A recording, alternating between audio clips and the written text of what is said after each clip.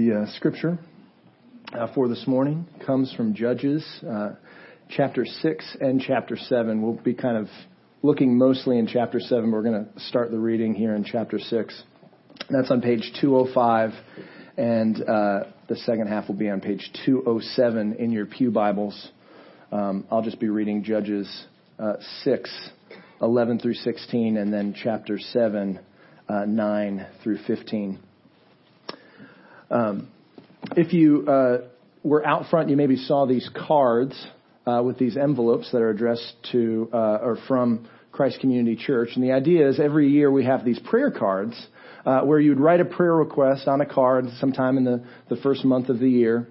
And then we put them in a jar. And the prayer request would be in this jar, and we pray for these prayer requests as a staff, as a church, as a church leadership of elders. Pray over these prayer requests, and then you'll write your address on it. And at the end of the year, we mail them back to you so you can see what happened with your prayer requests. And a lot of people have really enjoyed doing this, just as a way of kind of marking the new year. So I encourage you to take advantage of these. On the way out, we're going to be collecting all the prayer cards on January 20th, I believe. That's when we'll have that part of the service. But let's stand for the reading of God's Word here in Judges 6. If you're familiar at all with the book of Judges, there's this cycle which happens where, after God's people came into the Promised Land, they forgot God. A couple of generations passed by and they forgot God, and so they began to worship false gods and disobey God, and so God sent enemies in to essentially enslave God's people. And then they cried out to God, and then God sent them a leader, and then they were saved, and then they fell back into idol worship, and this cycle kind of continues and continues. So in Judges chapter 6, we're at the beginning of a cycle where God is about to raise up a new leader for his people, and that leader's name is Gideon. So here, Judges chapter 6, starting in verse 11. Now the angel of the Lord came and sat under the terebinth at Ophrah, which belonged to Joash the Abiezrite, while his son Gideon was beating out wheat in the winepress to hide it from the Midianites. And the angel of the Lord appeared to him and said to him, "The Lord is with you, O mighty man of valor." And Gideon said to him, "Please, sir, if the Lord is with us, why then has all this happened to us? And where are all his wonderful deeds that our fathers recounted to us, saying, 'Did not the Lord bring us up from Egypt?' But now the Lord has forsaken us and given us into the hand of Midian." And the Lord turned to him and said, "Go in this might of yours and save Israel from the hand of Midian. Do I not send you?" And he said to him, "Please, Lord, how can I save Israel? Behold, my clan is the weakest in Manasseh, and I'm the least in my father's house." And the Lord said to him, "But I will be with you, and you shall strike the Midianites as one man." Now let's flip over to chapter 7 here. This is kind of the end of Gideon's story. That was the beginning. Chapter 7, starting in verse 9. This is on page 207 of the pew Bibles. A couple days later, Gideon is in the camp of the enemy, looking in his camp, looking down at the camp of the enemy. It says, "The same night the Lord said to him, 'Arise, go down against the camp, for I have given it into your hand.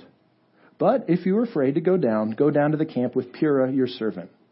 And you shall hear what they say, and afterwards your hands shall be strengthened to go down against the camp.' Then he went down with Purah his servant to the outpost of the armed men who were in the camp. And the Midianites and the Amalekites and all the people of the east lay along the valley like locusts in abundance, and their camels were without number, as the sand that is on the seashore in abundance. And when Gideon came, behold, a man was telling a dream to his comrade. And he said, 'Behold, I dreamed a dream. And behold, a cake of barley bread tumbled into the camp of Midian and came to the tent and struck it so that it fell and turned upside down, so that the tent lay flat.' And his comrade answered, 'This is no other than the sword of Gideon, the son of Joash, a man of Israel. God has given into his hand Midian and all of the camp.' And as soon as Gideon heard the telling of the dream and its interpretation, he worshipped. And he returned to the camp of Israel and said, 'Arise, for the Lord has given the host of Midian into your hand.'" You may be seated. We'll take a few moments to reflect on these words.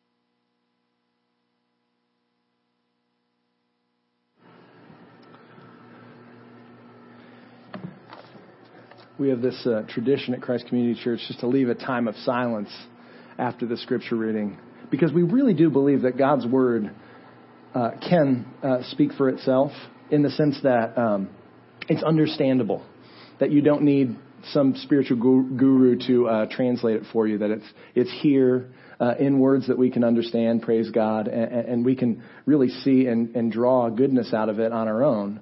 But then God also does bless the preaching of his word, and our hope is that as I highlight a couple things, that the Lord, not just me, would speak to you, but that the Lord really would be speaking to us this morning, because that's what we need.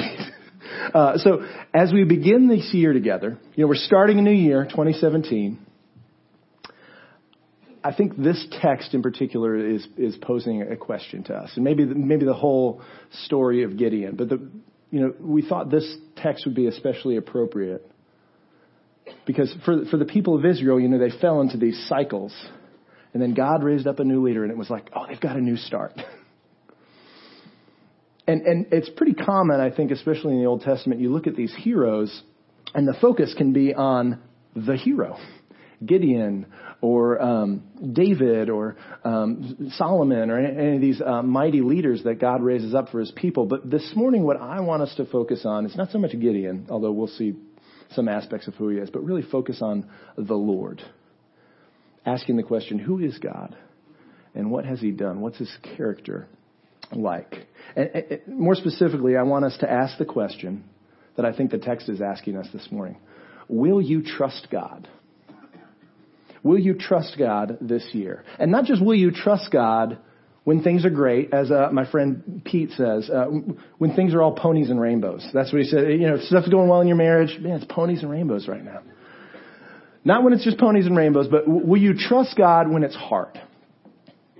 Will you trust God when things this year don't work out the way you hoped they would?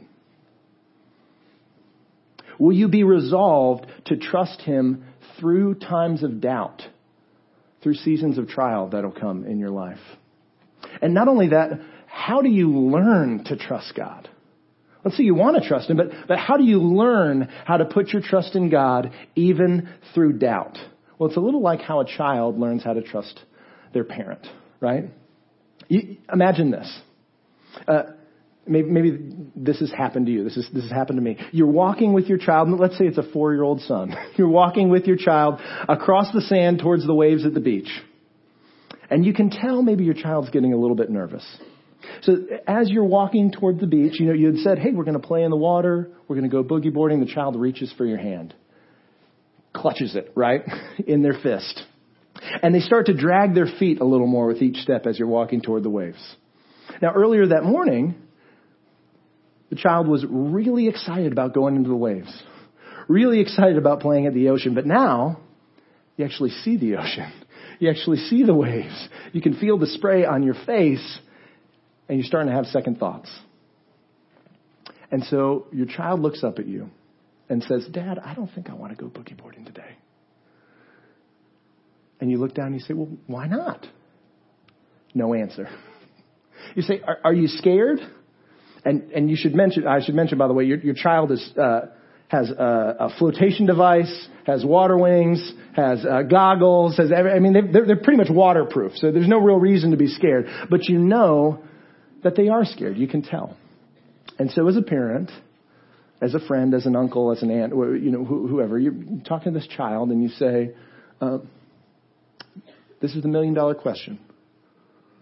Do you trust me? Do you trust me? And the answer to that question that the child gives is going to be based pretty much, because they're a child and they kind of have a short attention span. No offense. Because I do too.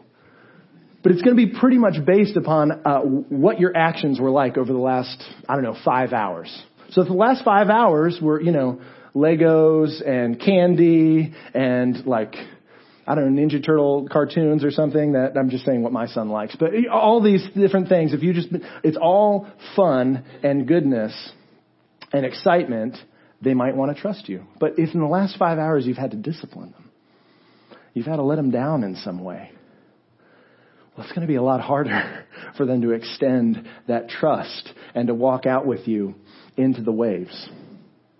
And I think if we're honest with ourselves, we kind of operate the same way with God, don't we? If our life isn't going the way we hoped, or our recent memories aren't especially happy or feeling kind of connected with God, if you wake up and you open up the Bible and the fireworks don't happen and the Hallelujah chorus doesn't happen, you just go, does God really love me? Is he really looking out for me? Is he going to protect me? Is he going to be faithful to keep his promises? Can I trust him today? Can I trust him this year? Now, those same kind of questions were running through the minds of the Israelites during the time of the Judges. Remember, I told you that these people were extremely forgetful. They'd forget what God has done. They'd fall into disobedience. He'd deliver them, and then they'd fall right back into disobedience. And so because of this cycle, God has delivered them at this point into the hands of the Midianites, who are kind of the big bullies to the east, their neighbors. But in Judges chapter 6, God raises up a champion for the people. His name's Gideon. But Gideon, just like the rest of the Israelites, we're going to find out, is totally forgetful. He's struggling with doubt. He's struggling with fear. He's struggling with unbelief. And in this passage, in these kind of three little events that we're going to look at, God graciously and vividly reveals himself to Gideon.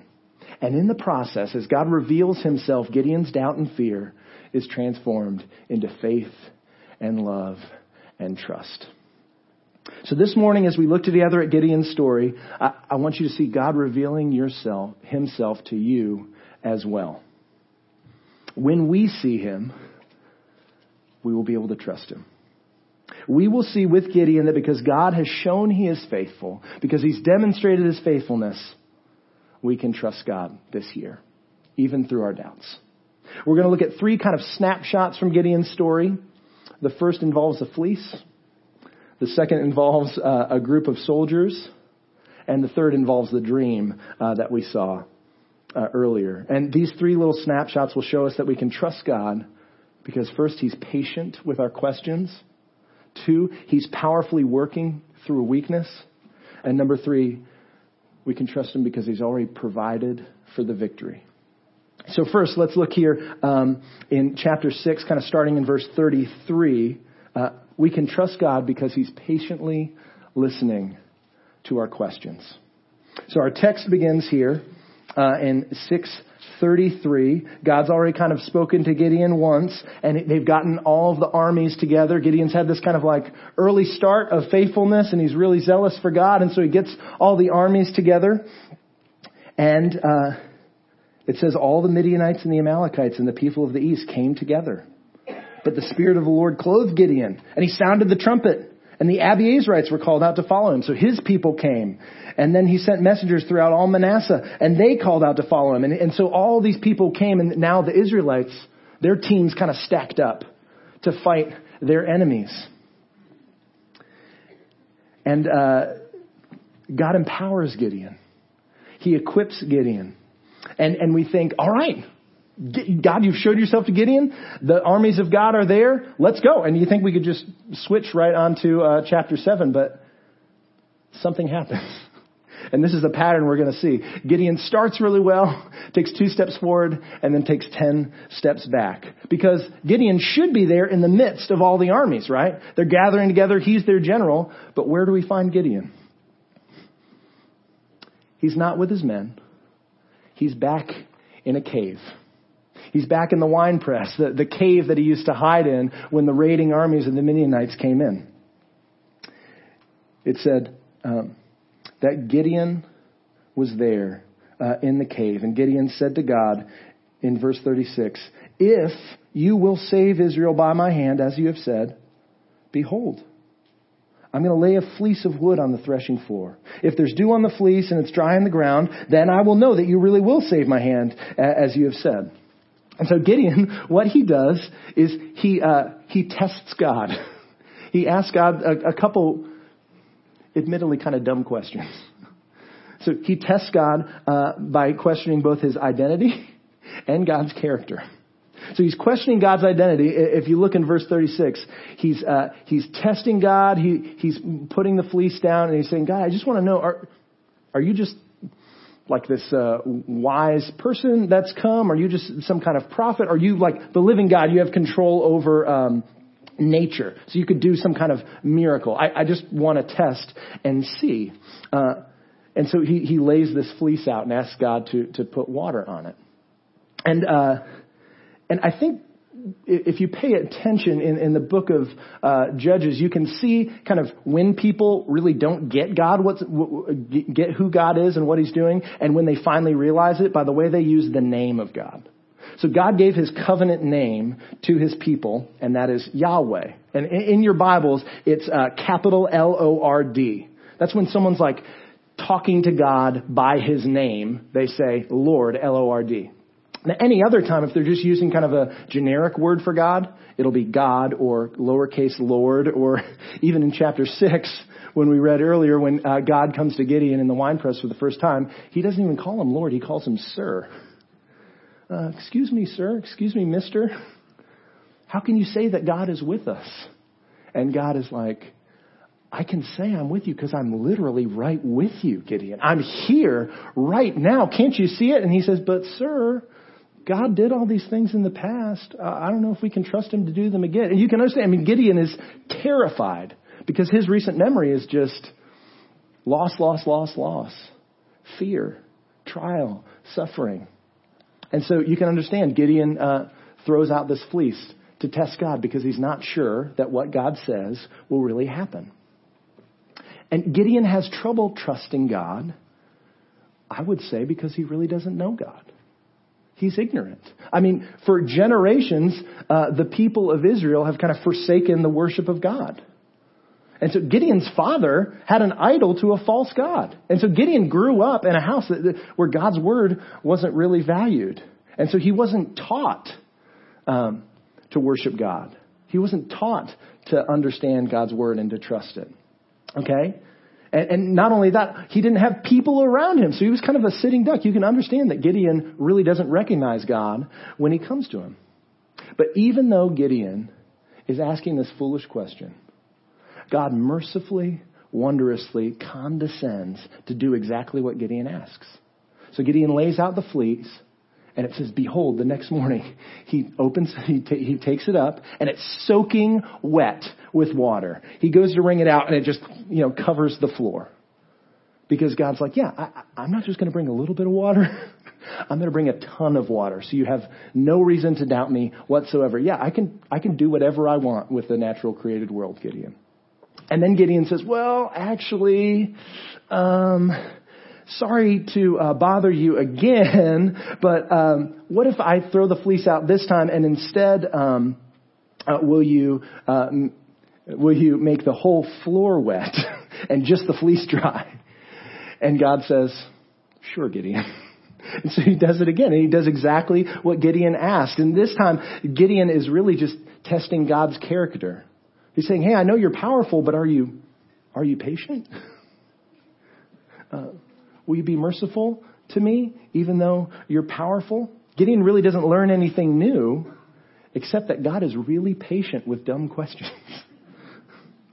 And we're amazed when you read this, aren't you? That God just doesn't send a lightning bolt on Gideon and say, I'm getting a new leader. You're too doubting. You're too fearful. You're too unfaithful.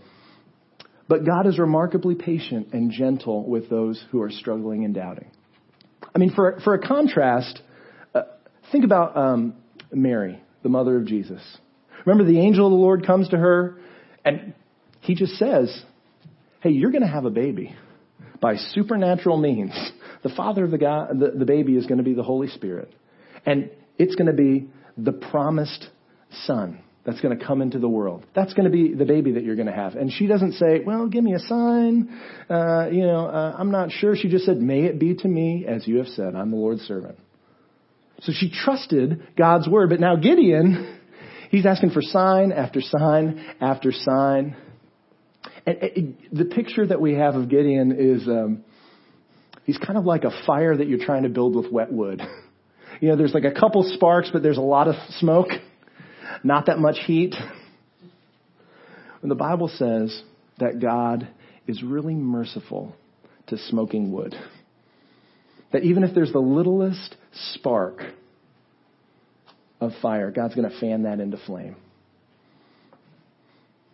If we have faith mixed with doubt, God deals with the doubt, and he perseveres with us to help fan our faith into fire. That's what God is doing here.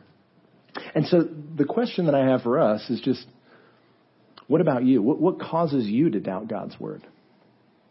What causes you to doubt his character? Maybe, like Gideon, it's just because you don't know that much about the Bible. You don't know that much about what he's done in history. And so a question comes along and it just knocks you over. Maybe something like that's happened. If you have a question like that, I'd encourage you to write it down, talk to an elder about it, talk to an older, more mature Christian friend about it. Deal with those doubts. Maybe that's what you need to do this year to shore up your faith so you can trust God more.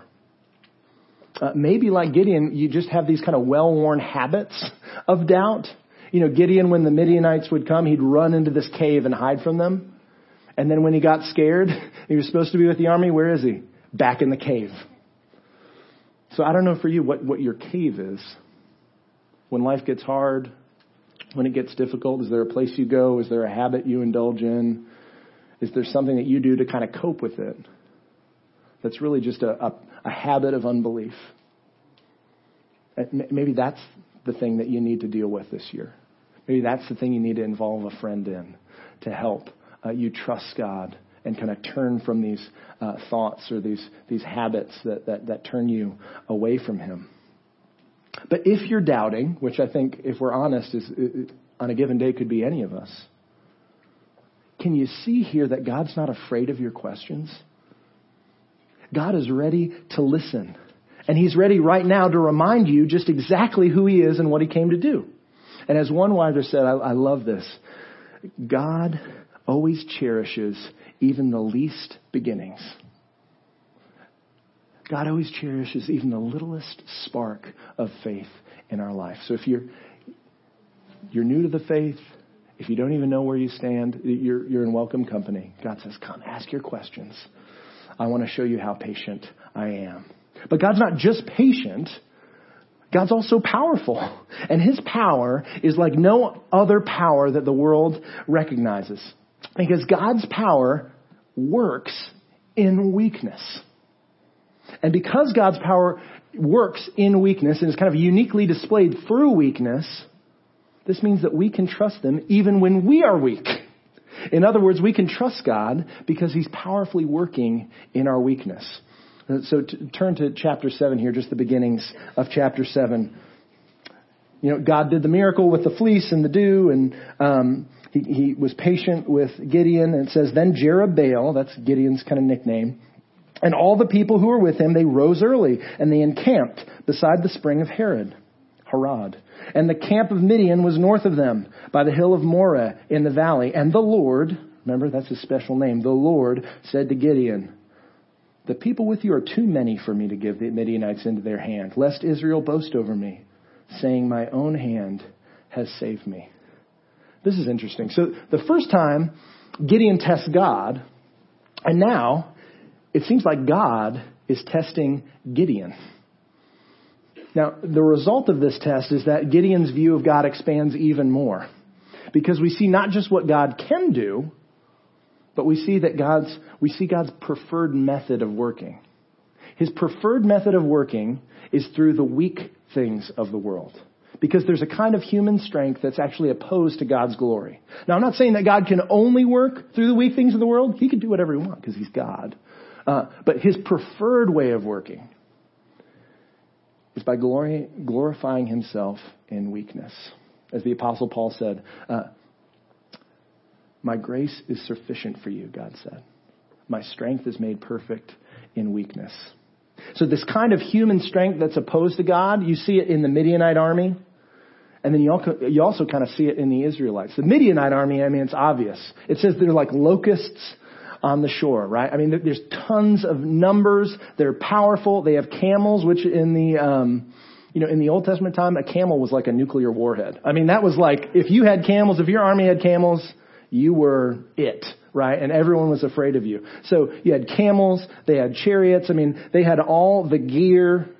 And then you have this kind of ragtag band of Israelites. But there's a lot of them. I mean, Gideon doesn't feel like there's a lot of them. Because Gideon is kind of gathering people together, and God stops Gideon. And he says, Gideon, there's a problem. And Gideon kind of says, well, what's the problem, God? I know what it is. I know. I mean, they're too strong. There's not enough of us. I mean, they've got the nuclear warheads, right? I mean, they've got the camels. I know what the problem is. We need to go to some Navy SEAL training camp or something. I mean, we really need some more supplies. We need to stop and we need to get more men. And God says, no, Gideon. The problem isn't that you're too weak. The problem isn't that you're untrained. The problem is you're too strong. You're too numerous.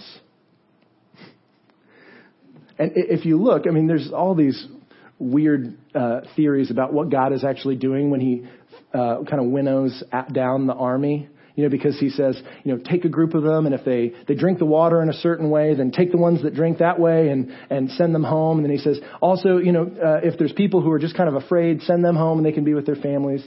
And people have all these theories of the people who knelt down to drink, that means they were ready to fight. So they're like the super prepared ones. So God kept them. And I think that's being a little too speculative.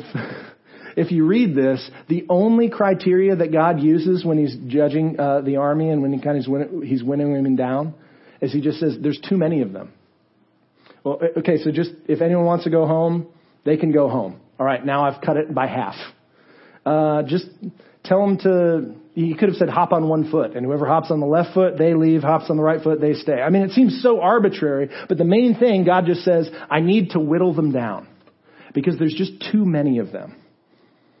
And then finally, after a bunch of them had left, after the first test, he takes 70% of the men. And then God takes, and that's like 22,000 of them. Then God dismisses 10,000 more. And Gideon just has this little fraction of an army. And God says, oh, that's perfect. That's just the size of an army that I need. This is something I can work with. Before Gideon, you and the Israelites would be tempted to trust in my strength plus the strength of your army. You'd give me the glory when you won, but you'd be kind of tempted to wonder after you won the battle, I mean, was it something in us?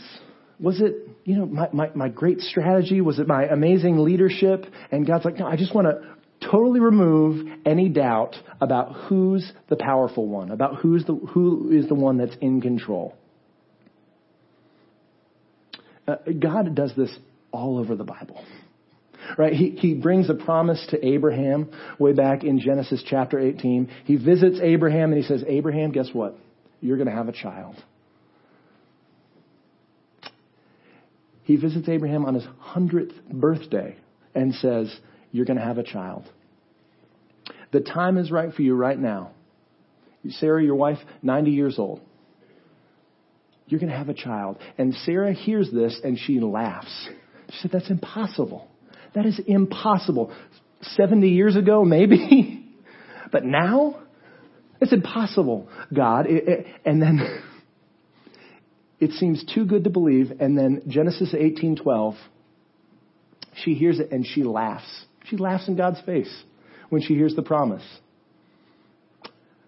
But then for her 92nd birthday, Sarah is nursing a baby in her arms. It is too good to believe. But little Isaac, their baby, was a reminder of how God delights to use the weak things of the world to shame the strong. Because then he gets the glory. And so I wonder for us, for you this year, I wonder, what if God decided, for the sake of your good and for his glory, if he decided to make you weak this year? I mean, I think at the beginning of the year, what we often do is we kind of pray for God to, in his power, deliver us from suffering. Deliver us from weakness. Deliver us from pain. But what if God decides this year to deliver you from within pain? To deliver you within suffering? To make His glory known because of some tragedy that happened? Is that going to be all right with you? I wonder, is there something in your life that God looks at and He says, you know what? They're trusting in this plus me. I wonder if some of us, God looks at us and He says, you know what? They might have too much in their savings account. And they're not trusting on me to provide for them anymore. So this is the year that they're going to take a hit. So they can know that I'm the one who provides for them. I'm not saying that He is going to do that, but if He does do that, is that okay with you? Because some of us, we've experienced that before. I think some of us in this last year, as Paul said, we felt like God has thinned us out. That God has winnowed us down in some way. There's so many different stories of it, but you guys know. God providentially sometimes can bring pain into your life for the purpose of displaying His glory, for the purpose of making His love known to you. He can do that. And my prayer for you this year is that would you see Him in a new way? Would you know His power in a special way that you wouldn't have known if that trial hadn't come into your life? Would you seek to glorify Him and worship Him even more because you're weakened in some way? I know that's been my experience this year in some ways, that it feels like you're getting thinned out. Not literally, but kind of, spiritually thinned out, emotionally thinned out. But God is sweeter. God is better. God is more glorious. When you've thrown off these weights that hold you down and you can really run with Him. Well, we've seen God is so good and so trustworthy that not only does He turn our weakness inside out to bring Himself glory, He's demonstrating His power through His deeds in our life. And if we're going to trust God this year, we're going to have to see not only is He patient, not only is He powerful, but we're also going to have to see for ourselves that the real victory we need, the real victory that we're too weak to provide for ourselves, God has already provided it for us in Jesus Christ. And that's the final point here, that we can trust God because He's already provided the victory. Gideon learns this lesson as he goes down into the enemy's camp. And he learns that God both provides before we ask, and He provides what He requires from us. So look how God takes the initiative with Gideon. Look here in chapter 7, starting in verse 8. It says, these 300 men, that's all the army that's left, by the way, 300 men, they took provisions in their hands and their trumpets, and the camp of Midian was below him in the valley. Gideon's there. He's kind of setting up a new, smaller camp with these people. And it's almost like the camera, even though Gideon's got this army behind him, it just says the army of Midian, the camp, was below him. Gideon's all alone. He's at the edge of this cliff looking down, and it's just him and this massive army. And Gideon's afraid. It's kind of a normal place for Gideon to be afraid. The camp is below him in the valley, and it says, the same night the Lord said to him, arise, go down into the camp, because I've given it into your hands. God says, Gideon, I know you're afraid. And you've been asking me for signs your whole life. And right now, I think Gideon is too afraid to even ask God for a sign. But God decides, I'm going to give you a sign anyway. And not only this, the way God anticipates what he needs. This is amazing. God says, listen, if you're afraid, you can bring a friend with you. If you're afraid to go down by yourself, bring your friend. And look, you see, when he goes down there, this is so humorous when I read it. It says, if you're afraid, go down and bring a friend. And it says, he went down with Purah, his servant. He took a friend because he was afraid. He took his friend down into the camp. And God says, I've given it into your hand. And I think this is really, really interesting for us. In verse 9, in 14, and 15, this message is consistent. I have given it into your hand, past tense. The enemy has already been handed over to you. God has already accomplished the victory. He's already done for Gideon what he's asking Gideon to do. While Gideon's waiting and doubting and fearing the enemy, God was turning the battle towards the Israelites. He was striking fear into the hearts of the enemy before Gideon even lifted a hand. And so Gideon hears these men talking in the camp, and finally he knows that the victory is his. The victory belongs to the Lord. God has already provided this victory. And even though God has won the battle, basically, Gideon still has something left to do. And what he does is really instructive for us. So he hears that God has done everything that needed to be done. Basically, he's already defeated the enemy, and Gideon does two things. And this order is very important. First, Gideon worships. Then Gideon gets to work. Really important that we get that order right. Gideon hears the good news that God has delivered him from his enemies. He worships God. Right there in the dark outside the tent with his friend Purah, he worships God, and then he gets to work. In verse 15, this is the turning point for Gideon. I mean, I just love this. As soon as Gideon heard the telling of the dream and its interpretation, he worshipped. And then fearful Gideon returns to the camp and says, "Arise, the Lord has given the host of Midian into your hand." Isn't that amazing? He's telling the good news. He's proclaiming the victory. He worships, and then he goes and he rallies all the men. And the good news is on his lips. He can't help but share it with everyone. Gideon's doubt and fear is turned to trust and praise. And Gideon's work now, after he's worshipped, his work is based on the confidence that God has already won the victory. Now, this is what we're called to do. This is a picture of what we're called to do in the Christian life. We're called to worship and obey God, not to earn our forgiveness, but we're called to worship and obey Him, to get to work, because He has already forgiven us in Christ. If you're a Christian, God has fully forgiven all your sins through the blood of Jesus Christ, who already suffered for you and was raised from the dead.